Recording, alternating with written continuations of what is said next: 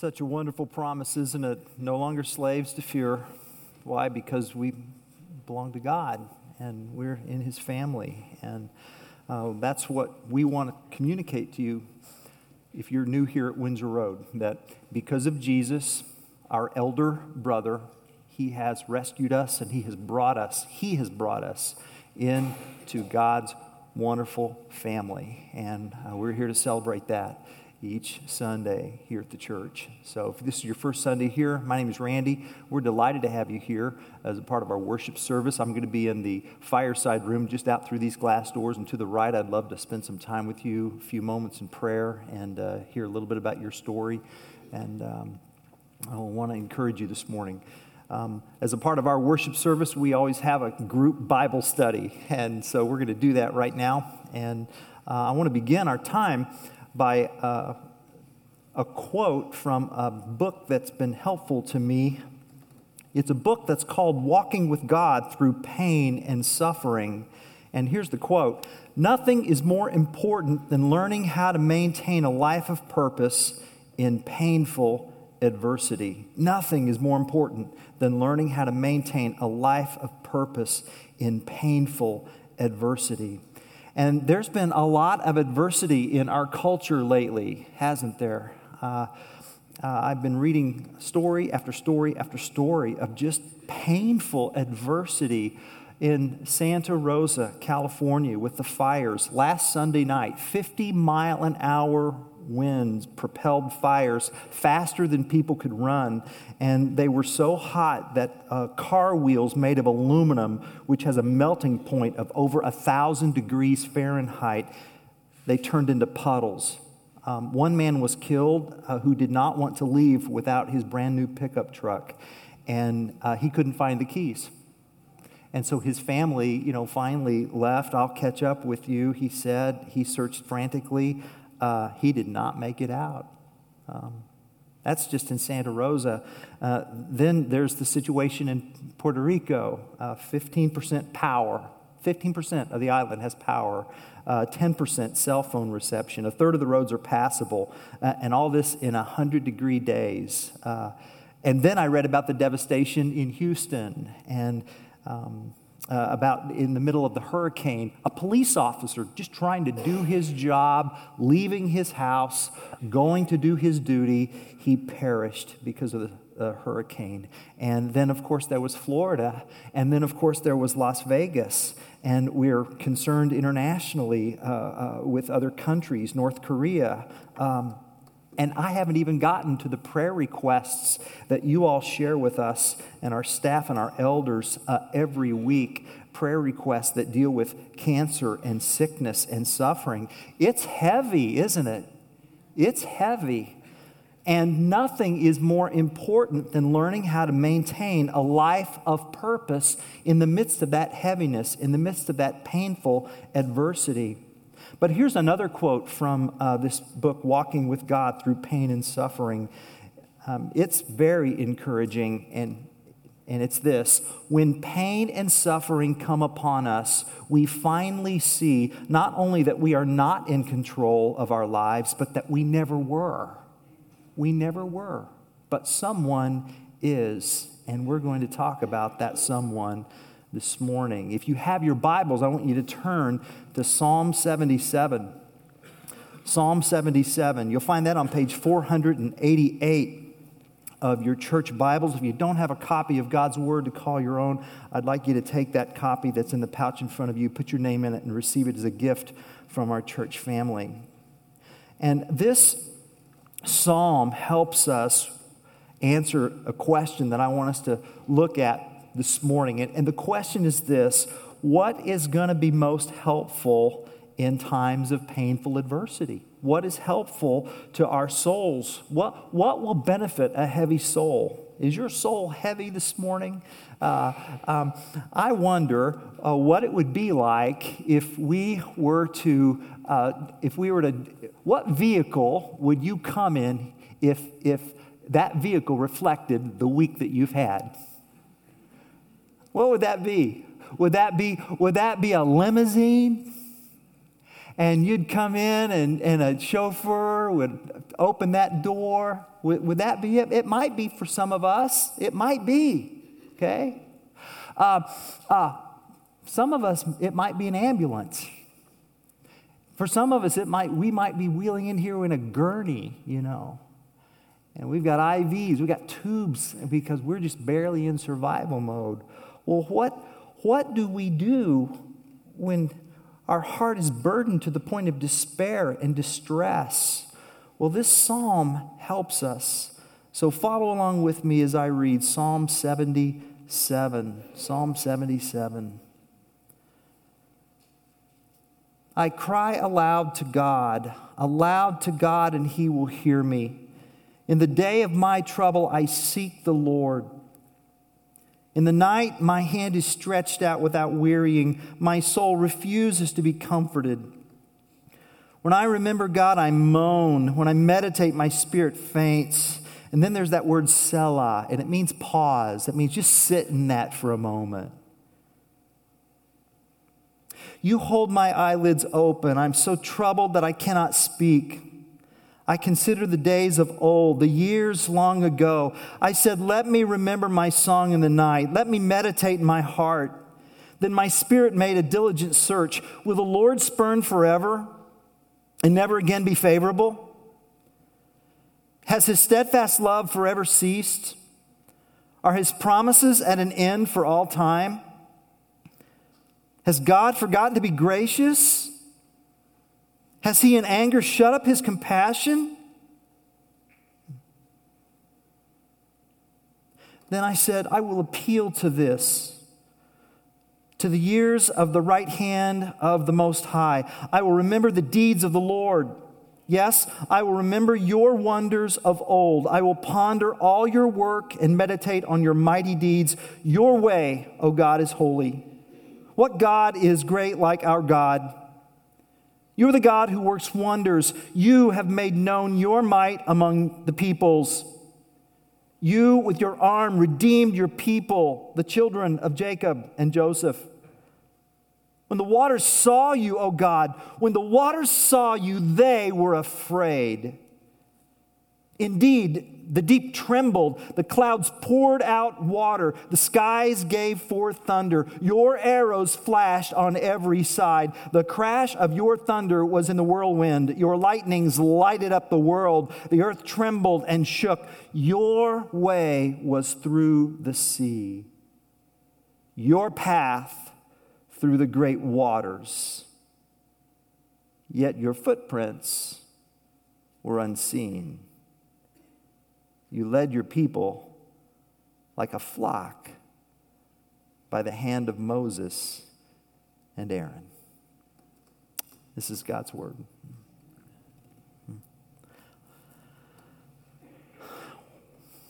What's meaningful to this psalm is that it forces us to deal with the God who is, not as we would like him to be.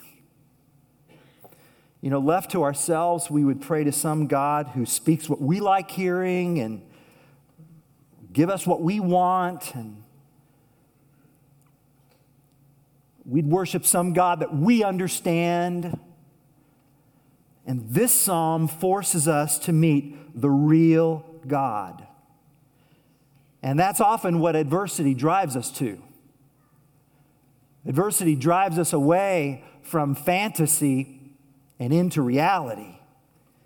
And that's what we see here in Psalm 77. It's a simple psalm. There's two parts to it. Verses 1 through 9 talk about crying. And we're going to look at that here in just a moment. And then verses 10 through 20 consider the content of our cry. All right? Cry, verses 1 through 9. The content of our cry, verses 10 through 20. Let's talk about crying here for a moment. When painful adversity causes us to cry, when suffering causes distress, God wants us to acknowledge that. God, what I love about the Psalms is that the Psalms, religious people tend to want to deny the rawness of life and the reality of their own feelings, especially in dark times. And the secular world has made almost an idol of self-expression. But the Psalms, they neither stuff emotion nor ventilate emotion. Instead, the Psalms teach us to pray our emotions, to pray them, and to take them into the presence of the God who is. This psalm came to us by way of one of David's worship ministers, a man by the name of Asaph. You see that there just before verse 1, it says, a psalm of Asaph. That's not an editorial add-on by whoever published this Bible. That's part of the original. Asaph was one of David's worship ministers. Now that encourages me for several reasons. Because I think it's really, tempting to take our time here and just solely focus on we're here to get our batteries charged. And, okay, yeah, kind of. I mean, we want to be inspired and we want to inspire others. And yet at the same time, the main reason why we're here is not to get our do more, try harder batteries charged. The main reason why we're here is to acknowledge that our best efforts have brought us to brokenness and weakness. We're here to acknowledge that this world is broken and heavy, and there is only one person who can fix it. And that's what Asaph is crying out about. I cry out to God, he says, verse 1. In verses 2 and 3, he says, he's tired of pretending that everything is all right. Everything is not all right. It's the day of my trouble. In the night, my hand is stretched out without wearying. My soul refuses to be comforted. So it's like I am exhausted, yet I can't sleep. Have you been there? So tired, you can't sleep. And then, you don't have any words. You'd like to pray, but you have no words. I'm so troubled, verse 4, that I cannot speak. It's ironic, isn't it? I'm out of words, and yet Asaph has given us this psalm in words. And then Asaph remembers the days of old. Verse 5, the days of the years long ago, those were the better times, times before trouble, times before the distress.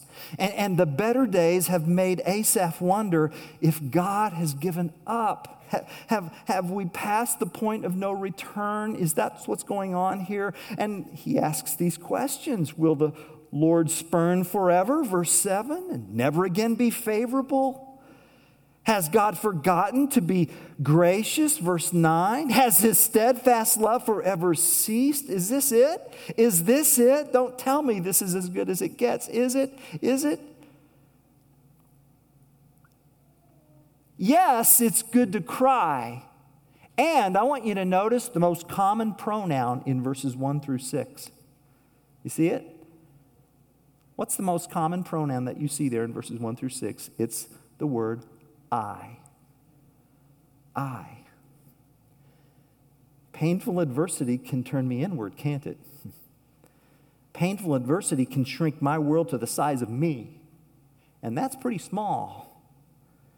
And the more I focus on me, the worse I feel. And you get this cycle, right? I focus on me, I feel worse, and so I keep focusing on me. And,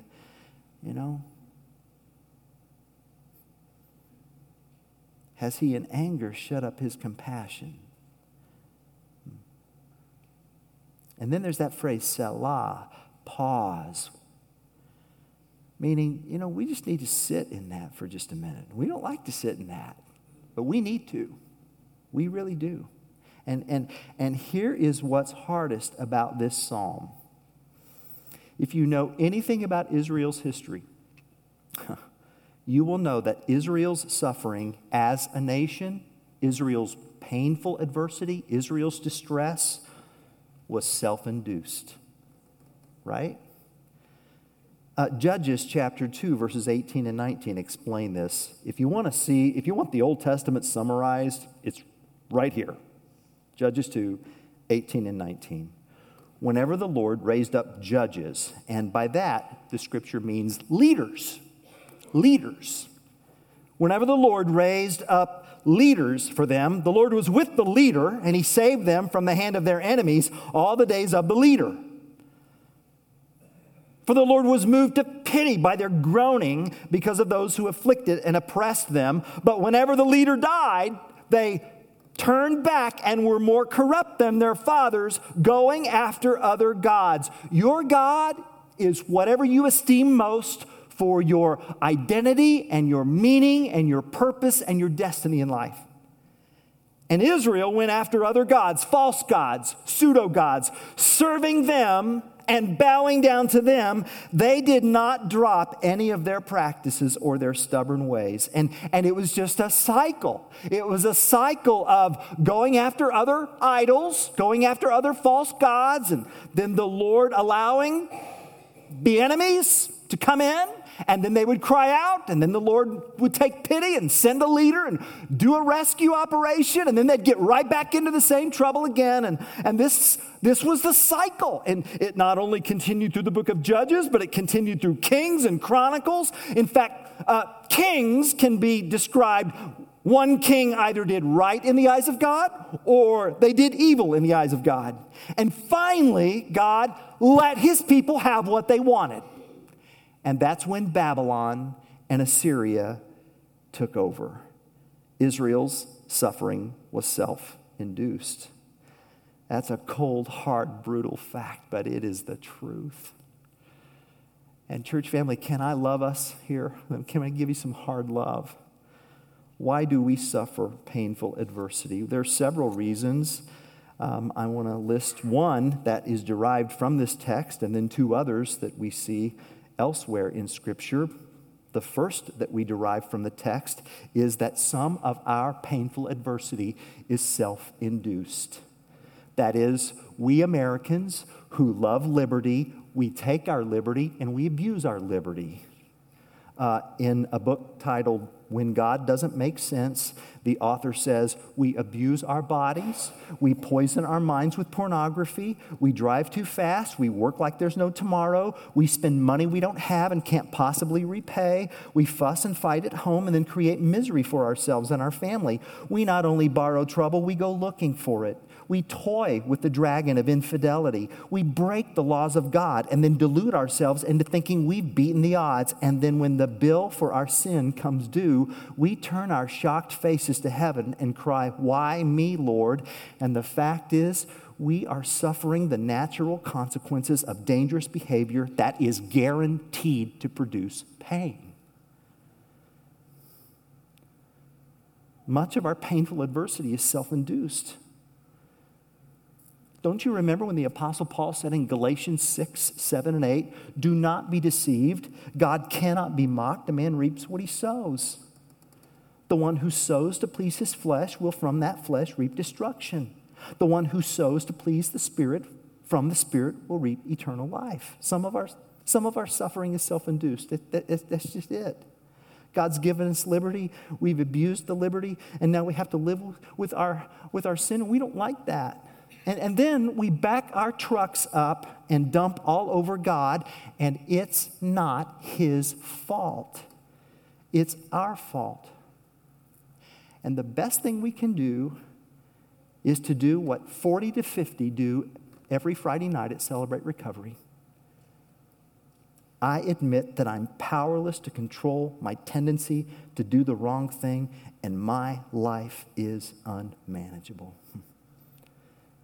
This is the cry of someone whose life is unmanageable. And God wants us to make that cry. Have you? Will you? Self-induced suffering. We see that in Psalm 77. Now, is that the only reason why people suffer? Absolutely not. No, some of our distress occurs as the fallout of a broken world. when our spiritual ancestors, Adam and Eve, chose to disobey God, their sin unleashed cataclysmic consequences that have touched the world. And that's what some religious teachers call, Christian teachers call, the doctrine of total depravity. Total depravity. Total depravity doesn't mean that you are as bad as you can possibly be. Total depravity means that there's nothing in this world that is untouched by sin. Nothing. Romans 8:22 says that creation groans under the weight of sin. So we hear groaning every time evil is committed against another person. I understand that the Las Vegas shooter is undergoing an autopsy. His brain is being examined and studied to try to figure out, why this person would do this type of thing. And the scripture is just blunt and sharp. Evil. And for that we groan.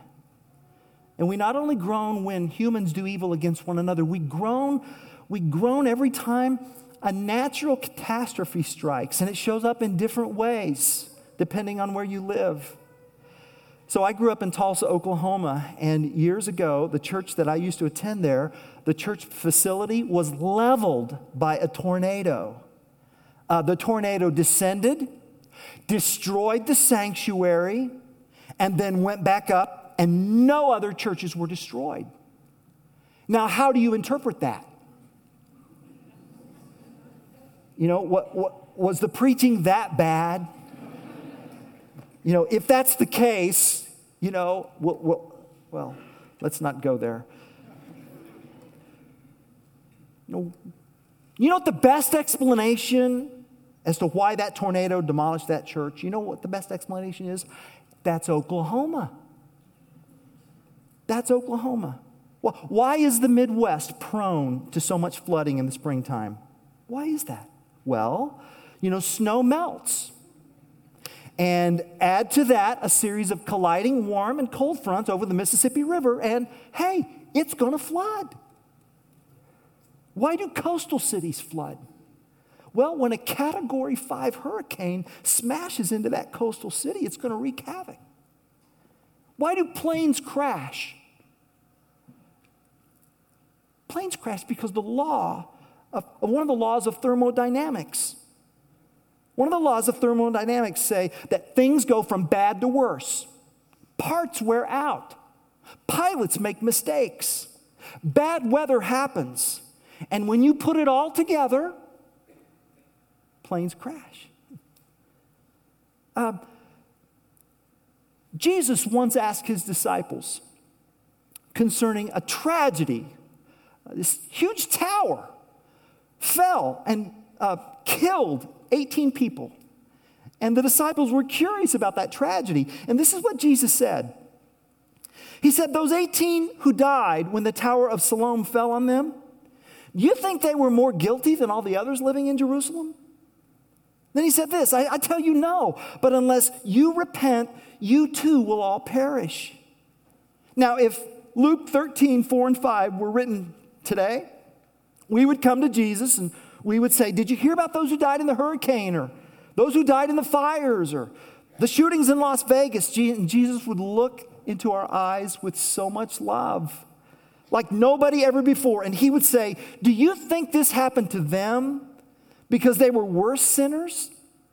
No, unless you repent, you too will perish. See what's going on here? People came to Christ with these puzzling theological questions, and he looked them back right in the eye, and he said, friends, the most urgent need in your life right now is your own soul. And if you do not get right with God, you're going to perish. Nobody ever spoke like Jesus.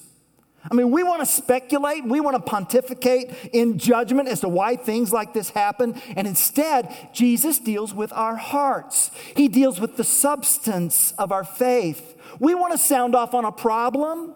He wants to deal with our hearts. His speech was salted with fire. Nobody ever slept through a conversation with Christ. Yes, painful adversity happens because it's self-induced. And yes, it happens because of our broken world. And I'll just mention one more reason. Sometimes we're suffering painful adversity because of our faith. Did not our King say, if they persecuted me, they're going to persecute you? The Apostle Paul calls this the fellowship of sharing in Christ's sufferings. It's a different kind of fellowship, isn't it? And when this happens, we are not to be caught off guard. We're not to be surprised. Peter puts it this way in 1 Peter 4, 12 and 13. Beloved, do not be surprised at the fiery trial when it comes upon you to test you, as though something strange were happening to you.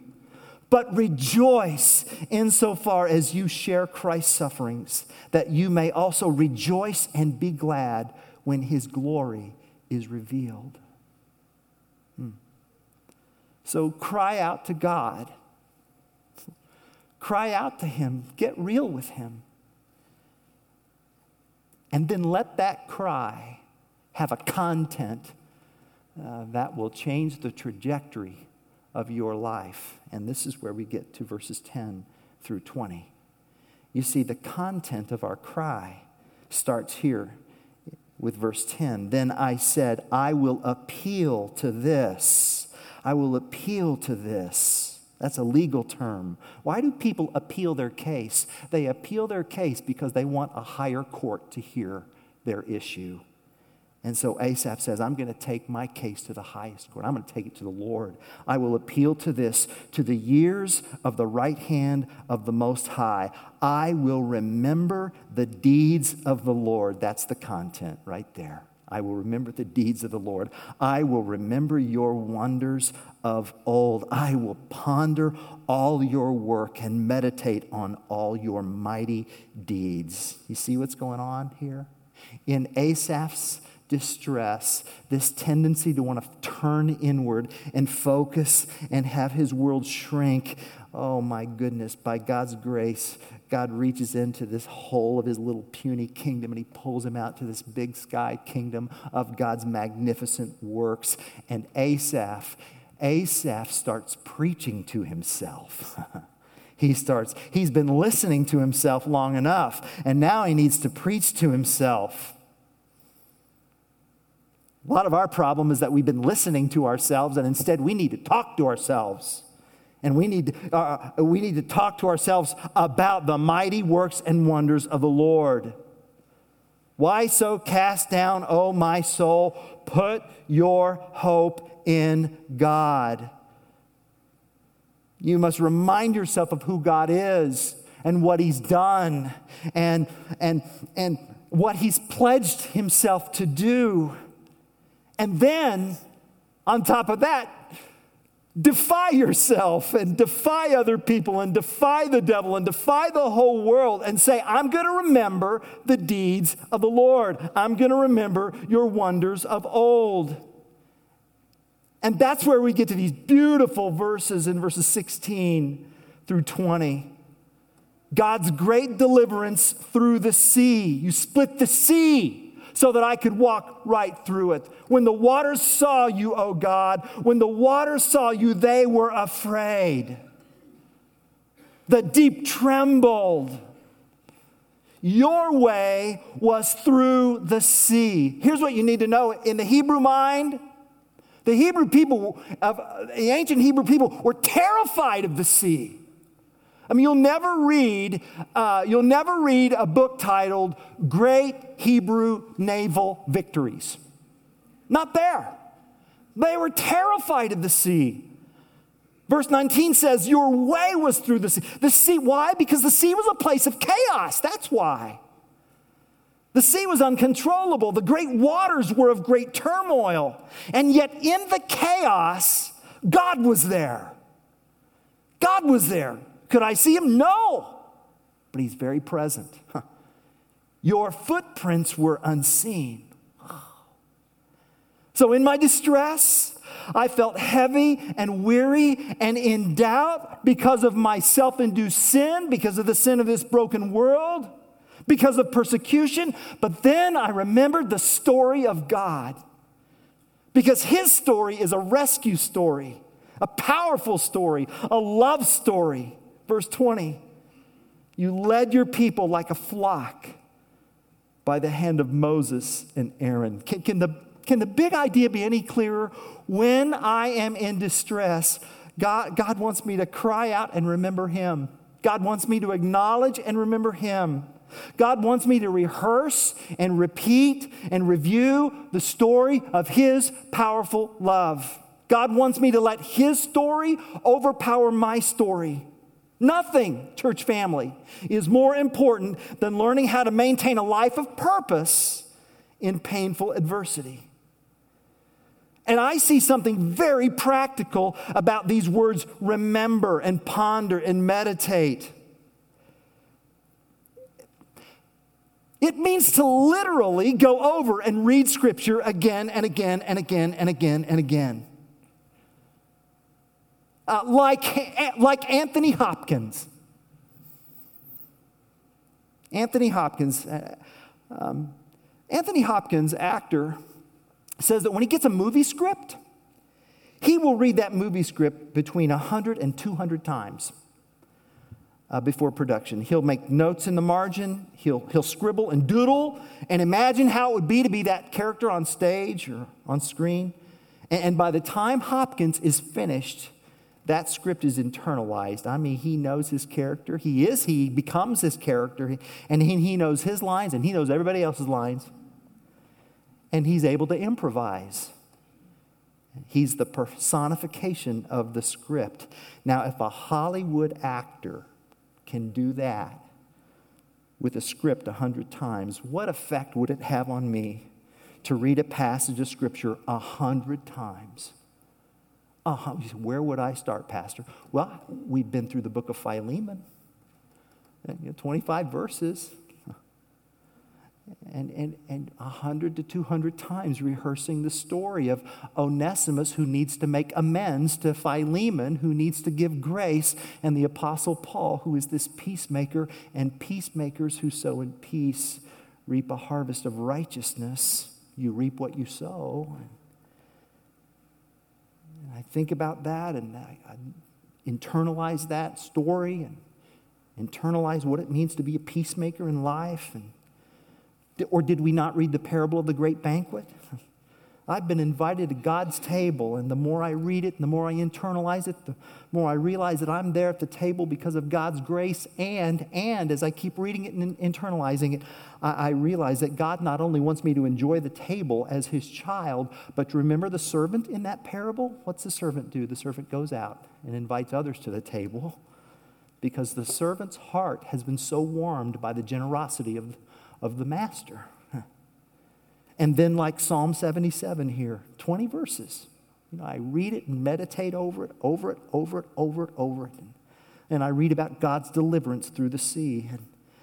And then it makes me think of God's greater deliverance through a more chaotic sea, the chaos of the cross, the sea of crucifixion, where God sent his Son to take my sin and to take on a totally depraved world, and to take on the groaning of nature. And he died in darkness, and the earth quaked, and it was quiet.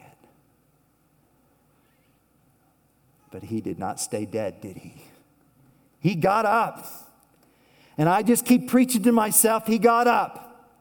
And God led his people by the hand of Moses, and that causes me to remember that today, God is leading me by the very hand of Jesus. And you know what happens when I keep internalizing it and repeating it? You know what happens? The I of verses 1 through 6 become the you of verses 13 through 20. Look at the most common pronoun, the back part of that song. It's no longer I. It's you, Lord. What you have done. Your hand is strong. Your hand is powerful. And your hand is scarred from the cross itself. In my distress, in my painful adversity, God wants me to cry out and remember him and what he's done. That's Psalm 77. Randy Alcorn has written a book called Faith in the Midst of Suffering. In that book, he told about a teenager who did not want to be seen in public with her mother because her mother's arms were so terribly disfigured. One day, her mother took her shopping, and the mother reached out her hand to pay. The clerk was horrified. And later, the girl was just so embarrassed. I mean, she was crying and told her mother that, and the mother was so full of grace. She waited about an hour before going into her daughter's room to tell her for the very first time about her hands and her arms. She said, "Sweetheart, when you were a baby, I woke up to a burning house. And your room was an inferno. Flames were everywhere. I could have gotten out the front door, but I decided that I'd rather die with you than leave you to die alone. So I chose to run through that fire and to wrap my arms around you. And then I went back through the flames, and my arms were on fire. And when I got outside on the lawn, the pain was agonizing. But then I looked at you.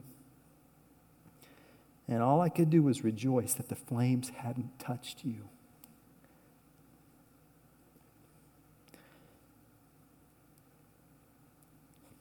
And now the girl looked at her mother through a different set of eyes. Weeping in shame and gratitude, she kissed her mother's marred hands and arms.